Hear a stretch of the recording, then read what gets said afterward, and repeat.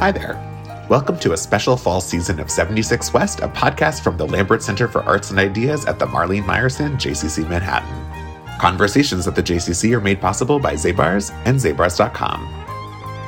I'm Jason Blitman from the Lambert Center for Arts and Ideas, and on today's episode, I talked to David Krumholtz.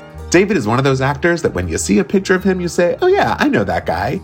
You might recognize him from films like Life with Mikey, The Ballad of Buster Scruggs, Hail Caesar, Slums of Beverly Hills, 10 Things I Hate About You, or The Santa Claus, among many others. Television credits include Numbers, ER, The Deuce, The Newsroom, Freaks and Geeks, Gigi Does It, so many others. Krumholtz made his theatrical debut in Herb Gardner's Conversations with My Father. He will next appear in Oppenheimer, The Santa Claus Is on Disney+, and HBO's The White House Plumbers. He can currently be seen on Broadway 8 times a week in Tom Stoppard's Leopoldstadt. Please enjoy David Krumholtz. Did you dress up for me today? No, do I look dressed up? You're wearing a button-down shirt. I'm wearing a shirt with a hot dog on. Oh yeah, I like that. No, this is what I had, threw it on. Good. I love it. It's laundry day, so this is so it's already clean. I feel like most people are in their like sweats for laundry day. I appreciate that you're like dressed up and looking nice for laundry day. I'm not wearing anything beneath this. So great. Good. Yeah. You grew up in New York, yes? Right. In Queens, yeah. Did that have an impact on you as a performer? Yeah, absolutely. I grew up in a neighborhood. My neighborhood in Queens is filled with crazy people and old people. Mm. I say this in great respect to my neighborhood, but, in a small 4 square block radius of my neighborhood, you can find like 6 different pharmacies. So everyone was well medicated, either for health problems or mental health problems. Mm.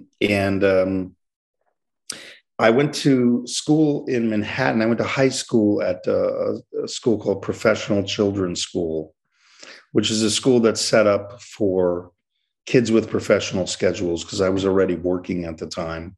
Oh. And it's been there for, I want to say like 120 years.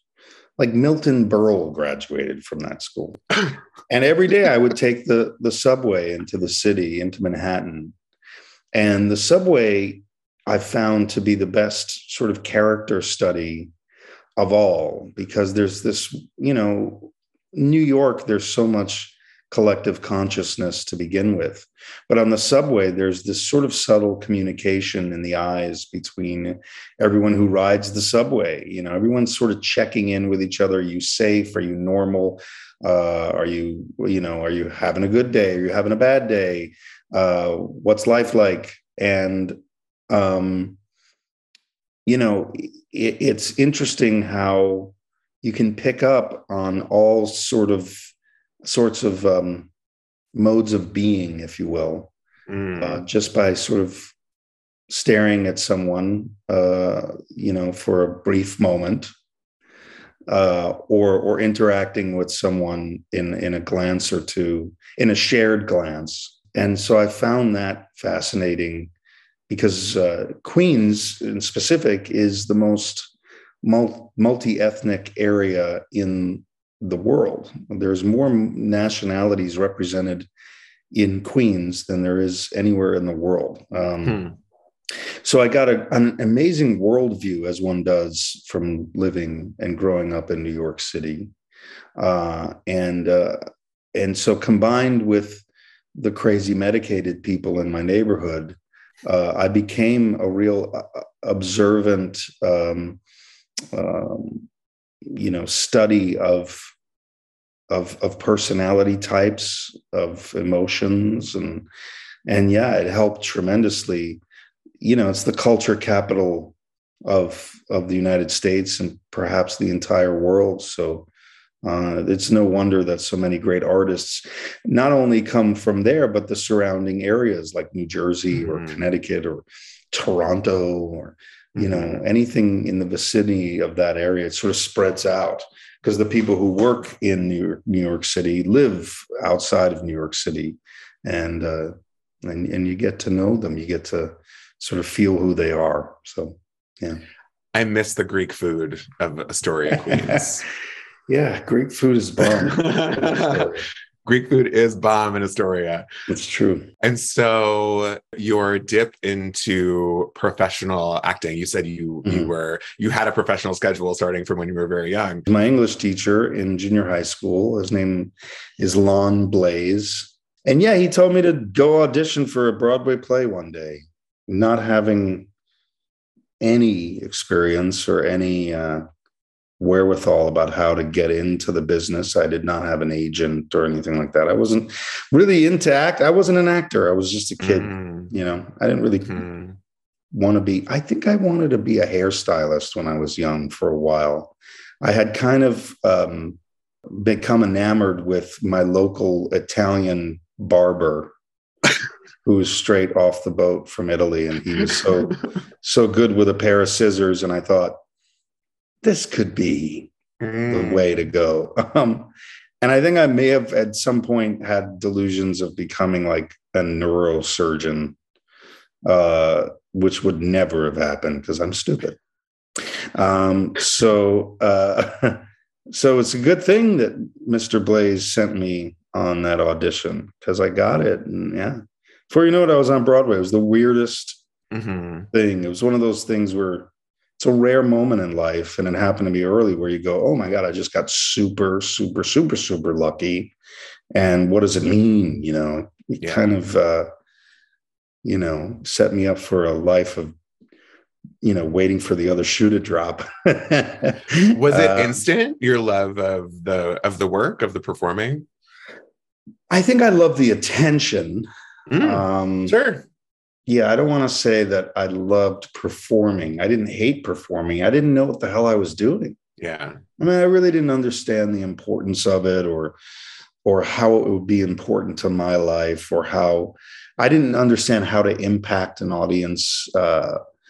And I didn't, in all honesty, I barely understood the play. I knew what it was about in broad strokes, but I was 13, and the more sort of nuanced stuff in the play I didn't really understand until I was a little bit older, until I was about 17 or 18. And I reread the play, which was a play called Conversations with My Father. It was written by Herb Gardner. And yeah, it took me a few years to understand what I was doing. I was just I was obnoxious. I was walking around. I remember telling everyone in the play that I was going to be nominated for a Tony. And it's stuff I wouldn't be caught dead saying today, out loud. No, just internally. Yeah, of course, out loud, internally, of course. I want to talk about how you transitioned from that into film, and what's the Cliff Note version? The Cliff Note version it's simple. The director of the play next door, the musical next door, was Falsettos, and the director was a man named James Lapine, who also wrote the play, Falsettos, and he was getting his opportunity to direct his first studio film, little movie called Life with Mikey, which was about being a kid actor that Michael J. Fox was going to do. And he saw me in the play next door and was like, hey, you'd be great to do this. And then everything kind of dominoed from there. The writer of that film was Mark Lawrence. He ended up, producing a TV show that was my first TV series. The director of the pilot of that series ended up directing the Santa Claus. The producer of Life with Mikey, his next movie was Addams Family Values.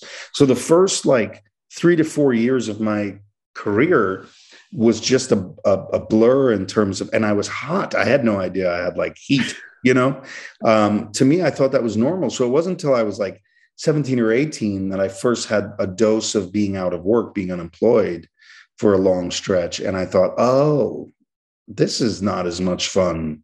This part's not fun. Little did I know that later on, I realized that really becomes the work. The work becomes how to survive when you're not actually acting, but at the time, I just thought it would never stop, and that Kismet would strike 1,000 times, Wow. like it had. So I was really lucky, really lucky. That's incredible. I don't know. I'm just super lucky, man. Yeah. I tell you this categorically, and I actually ran into Meg Simon, who is an amazing theater casting director and also has done a ton of film and television. Mm-hmm. She cast me in the first play I ever did, the first job I ever had. And she came and saw Leopoldstadt the other night. And I thought, I should tell her the truth, which is that she saved my life. I really only recently in the last few years have reflected on what would have been in a sort of Christmas Carolish, Ebenezer Scrooge type way, had I not gotten this opportunity. And I would have been in so much trouble. The allure of drugs. I don't know. I think I would have been in big trouble. And I ended up writing a script about it, which is kind of a what if. What would my life be? And I decided that the best case scenario, instead of making the script about the worst case scenario, the best case scenario is I would have been like a dumpy school bus driver or something, like in my neighborhood in Queens, because I like children and I would have been nice and, and I thought, well, if I just plug along and do enough sort of different-ish stuff, it'll eventually pan out. And eventually it kind of did. Like a couple of years ago when the Santa Claus came into this weird retro zeitgeist that it had never had before, where the kids that grew up watching it were now the culture makers of the time. They were in their early 30s. And all of a sudden it was like, oh, wait, that kid Crummell, he was also in this and that. And wow, I never put two and two together. And it also helped that Oscar Isaac became famous because people thought that people started going, oh, I think Oscar Isaac is the kid in Addams Family Values. And just by that mistake alone, by the law of corrections, people started going, no, it was this kid, David Krumholtz. And it's like, wait, I know him from that, or I know him from that. I didn't know he was that kid. And then it sort of finally happened, which is really nice. And now I'm just trying to do it again,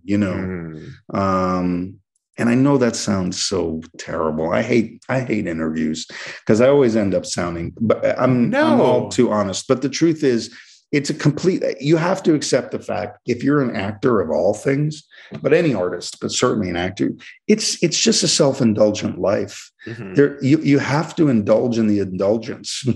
Now we should talk about the play, I guess. Okay. Sure. Why not? Do you not want to talk about it? That you're sick of it? You do it 8 times a week? No, I'm happy to talk about it. There's a great quote from Maggie Smith, an amazing actress. I've heard of her. Yeah. Who said, someone asked her, what's her favorite job?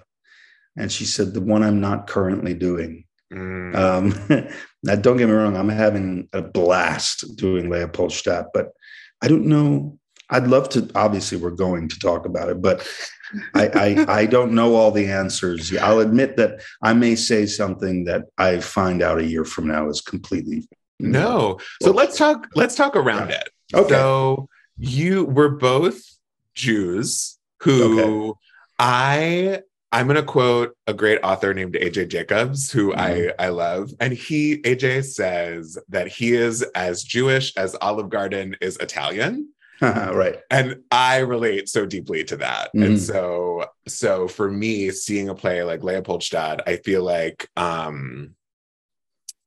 was interesting for me, who doesn't necessarily feel super Jewish regularly, to really think about my own history, my own family legacy. Where did you grow up? So I grew up in South Florida. Interesting. Okay. So the equivalent of growing up in Queens or, near the Jews, mm-hmm. I had the people nearby. But you also had a heavy Latino community down there, right? And totally. Yeah, I mean, for me, I'm the same exact way as you, where it's mm-hmm. like, why should I be one thing when I can be 1,000 things? When being American kind of lets me, or being a New Yorker kind of lets me be 1,000 things, you know. Right. When I say, if someone asks me what I am, which is a weird question, you know, if I say New Yorker, I could be anything. That's so much more exciting. If I say American, I could be anything. If I say Jewish, then, you know, there's preconceived notions and that are unfortunate. I never got into being Jewish. I never got into it. Well, it's funny. I know that sounds so cheap to say it that way, but it wasn't a thing to get into, you know. I did the thing. I got bar mitzvah. Did you get bar mitzvah? I didn't. Okay. Wow. You know what? Well, when I was a kid, first I grew up in a very Jewish town, and everyone was doing it. So it was a status thing amongst my parents' friends. It was like, oh, Jason's not getting bar mitzvah. That it was a thing. But for me, I was in rehearsal always. And I was like, I would rather be in rehearsal than go to Hebrew school. This is this is fulfilling me in a way. And your parents allowed that. They were like, I sort of dug my heels in, but right. And also, you know, they didn't have to spend the $50,000 on the party for the social status. But no, you were bar mitzvah. Good for you. I had the worst bar mitzvah ever. But what was the theme? Do you remember?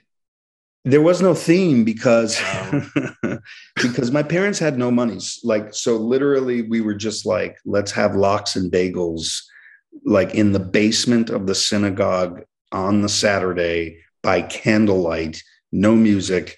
And the only centerpiece I had one piece, and it was Hulk Hogan, you know, doing his thing. And that was it. And I remember, so the theme was sad brunch, sad wrestling brunch.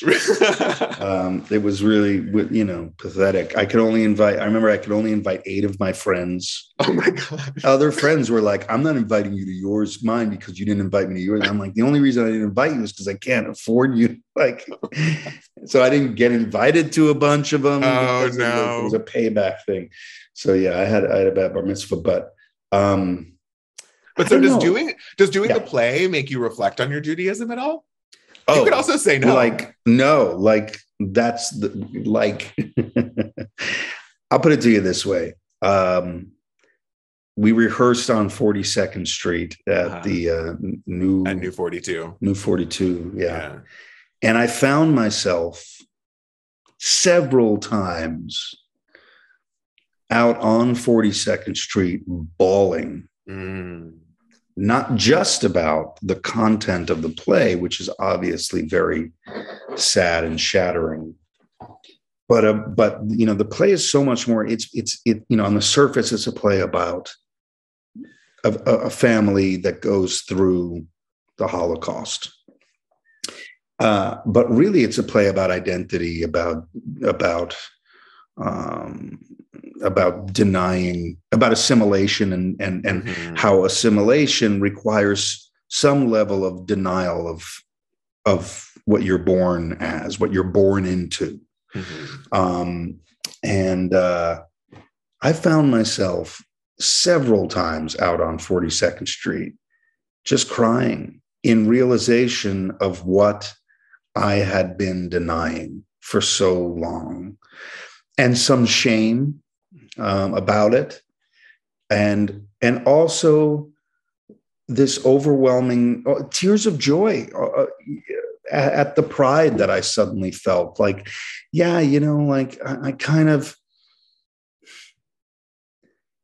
it's a thing I am, whether I like it or not, and I'm Jewish, right? That's what I am.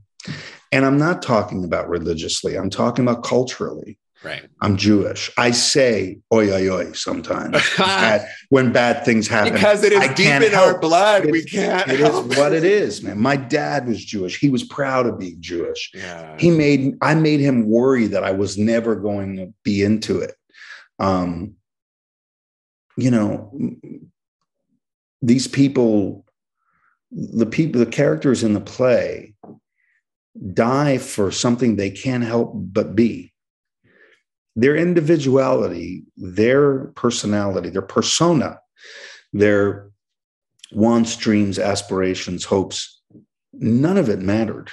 Mm-hmm. None of who they were as individuals mattered. And that's the tragic part of being born into something that that you can't shake, no matter how hard you try. Mm-hmm. And the even further tragic part of Leopoldstadt is that my character tries. He converts to Christianity. He denies his Judaism. He makes fun of Jews. He uses Jewish tropes. He makes anti-Semitic remarks, even though he was born Jewish. His mother's Jewish. His father's Jewish. His whole family's Jewish. Right, trying to run from it as far as he can. Trying to run from it as far as at the end of the day, it doesn't matter, right? Yeah. And that can happen is so horrifying. And yet, in light of all that, in rehearsals, when the play sort of embedded itself in me, I came to really appreciate that part of myself, the part that I can't help.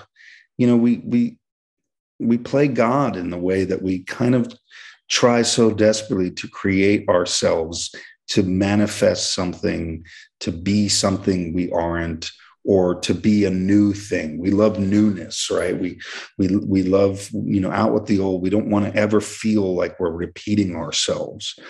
And sometimes there are things that are intrinsically true about you that you're not ever supposed to know. You're not really ever supposed to know them. Again, back to my father passing away, which is a big thing, especially lately with Leopoldstadt. Sure. In that when a parent dies, he or she takes with them a part of you that only you and they know existed within you. And perhaps they're the only ones. When my dad passed away, he knew me as a boy. Did I know myself as a boy? Did I really know myself? No, he did. And so those things are important. They need to be given weight. It's okay to go for the new all the time and to reinvent yourself and to find a new identity and to strive for something different for different sake, just because you're bored, because life can be boring. But ultimately, rejoicing in the stuff you can't help but be is actually a safer place to then change your identity from. It's a safer base. The play is so much about that too, and just like about legacy in general. And I think one of the things that really kind of punched me in the gut when I saw it was, there are so many small stories within this kind of big play. And to your point about it doesn't matter who the people are, they were Jewish and that was it. And we all know what happened to them. Those tiny stories within the play almost don't really matter. And there are these kind of big overarching themes or images or things that happen throughout the play that are very powerful. And one of them being the passing down of the family album. Mm-hmm. Right. And keeping track of who's who and do we remember that person. And once everybody who knew who this person was is gone, then that person is gone too. Right. And that is a very powerful and that's concept. one of the chief complaints that the show gets is it's hard to follow who everybody is. That's kind of the point. Yeah. Tom Stoppard's a genius for a reason. That's kind of the point. The point is the play's over in 2 hours and 10 minutes. You've been introduced to about 32 people, different people in that time span. You don't know who all of them are. It's hard to remember their names because it didn't matter. In the end, their individuality was stolen from them and thrown into a pile of bones, That's how it was. Mm-hmm. That's something that happened to people. And that's the point he's trying to make is by not allowing the audience to sort of catch up. That's the point he's trying to make is when you're gone, there's such a finality to death that there's nothing to catch up to. And And yes, that's the most devastating part of the play, and the reason the play is so effective. And I think it's the reason people are coming to see it in droves, which I don't think any of us, could have said we were certain would happen. But there's something about the stark truth of it that people are grasping for right now. They want that in their lives. And so, yeah. I mean, and it's so frustrating because I saw it a few weeks ago now, and you sit there and you're like, oh, this is so relevant. I can't believe that I have to sit here today and think this is so relevant. And here we are today. It's more relevant today than it was 2 weeks ago. And that is today. Right. Literally today. Spoiler alert to our listeners. This will be released in a couple of weeks, but we're recording this on the day that Adidas cut ties with who we won't name on this episode today. Okay. But it's just a lot. There's a lot going on in the world, and it's incredibly frustrating that it is as relevant as it is. But I'm grateful you have a job. Hey, thanks. Look, it is interesting that it all sort of ended up in a larger zeitgeist than any of us would have anticipated, and it proves so much of the play true. This play could very easily have been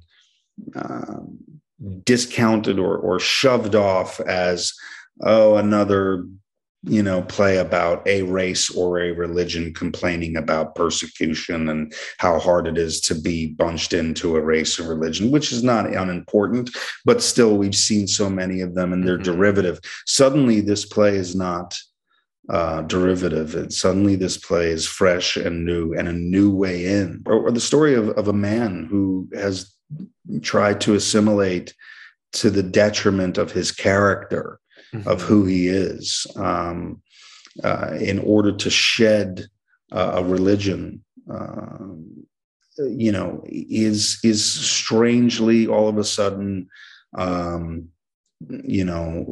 relatable. In an era where everything is under this microscope of opinion, of perspective, and from one moment to the next, someone's perspective can poison or inform millions of people to either think their way or think the opposite way. These kinds of factual atrocities, these things that happened, become in a way harder to believe. When a whole persecution of people is boiled down to a tweet, it becomes harder to believe that millions of people were killed in horrific ways. And so it is important to tell this particular story at this moment. Our humanity is what frightens people who don't understand us. And it's true of any race and religion that is persecuted or treated less than human, dehumanized. It's the humanity itself that's threatening. Sure. I think it's time to be proud. It is time to be proud. It's time to be proud. Let's bring the conversation on an upswing as we finish. We have a few more minutes. Wait. While we're on the play for one more minute, how was it working with Tom Stoppard on what is likely to be or said to be his last Broadway play? How was that? Well, he has tremendous energy, so I don't know if it's truly his last. He is absolutely lovely, kind. He said the nicest thing to me on the very first day I met him. I told him that I was doing the play in honor of my dad. Mm-hmm. And he said, "Oh, your dad's gone?" I said, "Yes." And he would have really loved it. And he said, "Well, I'll miss your dad too." And I said, "Why?" Mm-hmm. And he said, "I'll miss him sitting next to me at the end of one of the performances and telling me that was great." I met him that day. That's a hell of a heavy thing to say. He's just a beautiful man, which, you can see in the writing. He's a humanist. He's a kind man. And so working alongside, it's just, and it's true of everyone involved in this production. I've never, I couldn't have imagined ever working in this wide array of people, both from a quantity standpoint and a difference in personalities, who are so supportive and kind and lovely and talented. It's just amazing. It's a rare thing. We're all convinced that this thing is kind of sanctioned by a higher power, and we're all just along for the ride because it's kismet. It's really beautiful. I love that. Yeah. Speaking of kindness and humanity, I have to just shout out, scrolling through your Instagram and preparing for this conversation, you, during COVID, popped onto Instagram Live in your Bernard the Elf regalia. Yeah. And just for like 90 minutes sat there and talked to people and brought on people to join you and asked them what they wanted for Christmas. And it was so moving. And I think just such a testament to who you are as a person. And, I think a lot of people throw around, oh, they're such a good person to work with, or, oh, that they're such a lovely human, or whatever it is. And I've had the pleasure of working with some folks that have been really great to work with, but you had expressed it in a forward-facing, public-facing way, not only in that one specific post, but I think all over. You are outwardly supportive of the LGBT community. You are, and just, it was part of why I was so excited to talk to you today. In every conversation you've had and everything you share, you just radiate empathy and positivity. And as a person who encountered it, I wanted to thank you for that. It's not hard for me, and that's why I do it. It comes naturally, and I'm not. It's easy to be embarrassed by all kinds of things in this particular business and worry about reputation and all that. That's the fool's game, just be yourself. And for me, it came naturally for me to do it. When you meet enough children, sick children, grown children, who really think you are Bernard the Head Elf, and all that entails, then the least I could do at the very end of a very, very difficult year for humanity was get on Instagram Live and dress up and pretend to be him for an hour and a half. I had fun. It was fun for me, and it made a lot of people happy, Like, how often does that happen? You say what you want about Johnny Depp. He dresses up as Captain Jack Sparrow and goes to hospitals as that character, I find that rather than dressing up, than just showing up and being like, hey, what's up? I'm the guy. And someone says, hey, can you do the voice? And he says, oh yeah, I can do a little bit of it, but I'm not going to completely, he's full on, I kind of was inspired by that. So. Oh, that's so fun. I mentioned that to my husband, and his first reaction was, he still has the wig. I bought a new wig. I did a whole thing. All that was so purchased on Amazon. Oh my God. But there's a series coming, right? The Santa Clauses.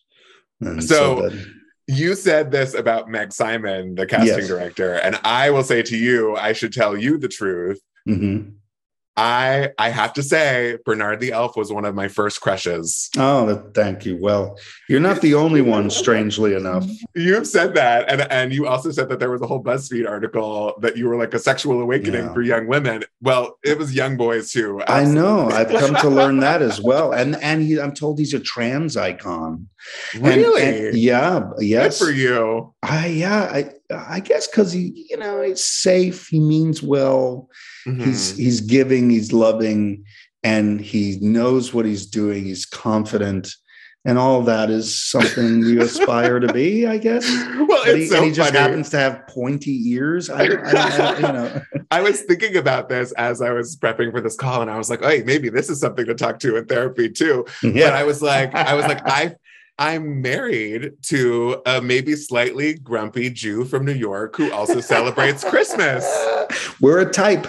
And I was like, I'm sort of married to Bernard the Elf.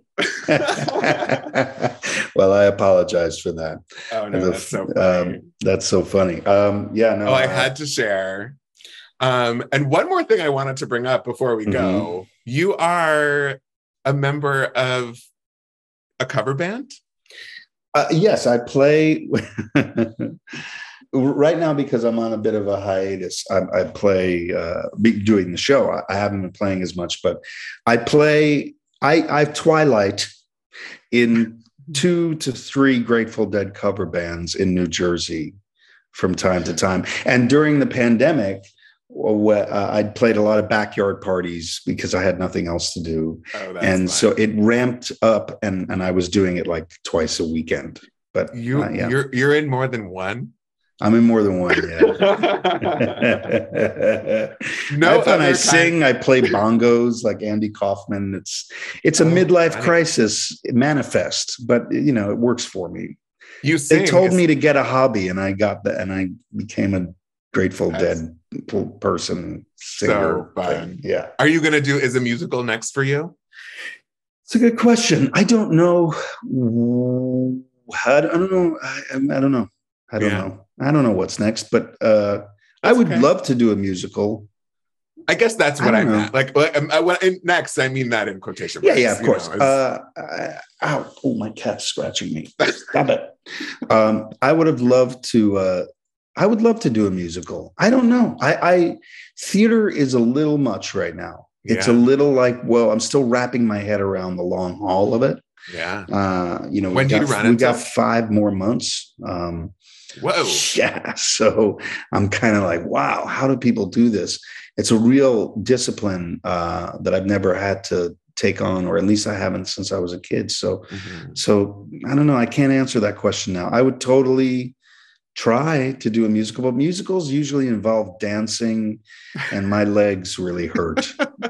I'd love to quickly ask, what would you say the David Krumholtz dramatic question is? Will David Krumholtz blank as the engine that keeps you going? Is it, will David Krumholtz become a hairstylist? Is it, will David Krumholtz get out of bed tomorrow? Will David Krumholtz make his father proud? What would you say that is for you right now? In all seriousness, will David Krumholtz feed his cat in the next couple days? This cat is annoying. I want nothing more to do with this cat. I'm not saying I'm going to willfully kill the cat. No, but I might give it a piece of your mind. Give it a piece of my mind. Might make it starve for it. No, that's not funny. I would never. I don't. Will David Krumholtz? Will I get the surgery on the hair? That's the question. Oh. Do I get the plugs? That's the question. That's the driving factor. Do I let this go completely bald? Ooh, I don't know, man. I don't know. That's the question that drives me nowadays. I'm a hair actor. It's all about the hair. What if I run out of hair? Then what am I? What am I? I don't know. I can't answer the question seriously. That's okay. I guess that's okay. I like the hairstylist thing. The hairstylist thing. One day, maybe the cat thing was cruel. My cat's right here. It's one of the sweetest. I love this cat. I've seen it giving you some love. So it also bit me several times. I'm bleeding actually a little bit. But go take care of that. Yeah, okay. David, it's such a pleasure to meet you. Thank you so much. Nice to meet you. All of our folks will go see Leopoldstadt. Please. And enjoy the next 5 months. I appreciate it. Well, it's wonderful talking to you, man. Thanks, you so much. Alrighty.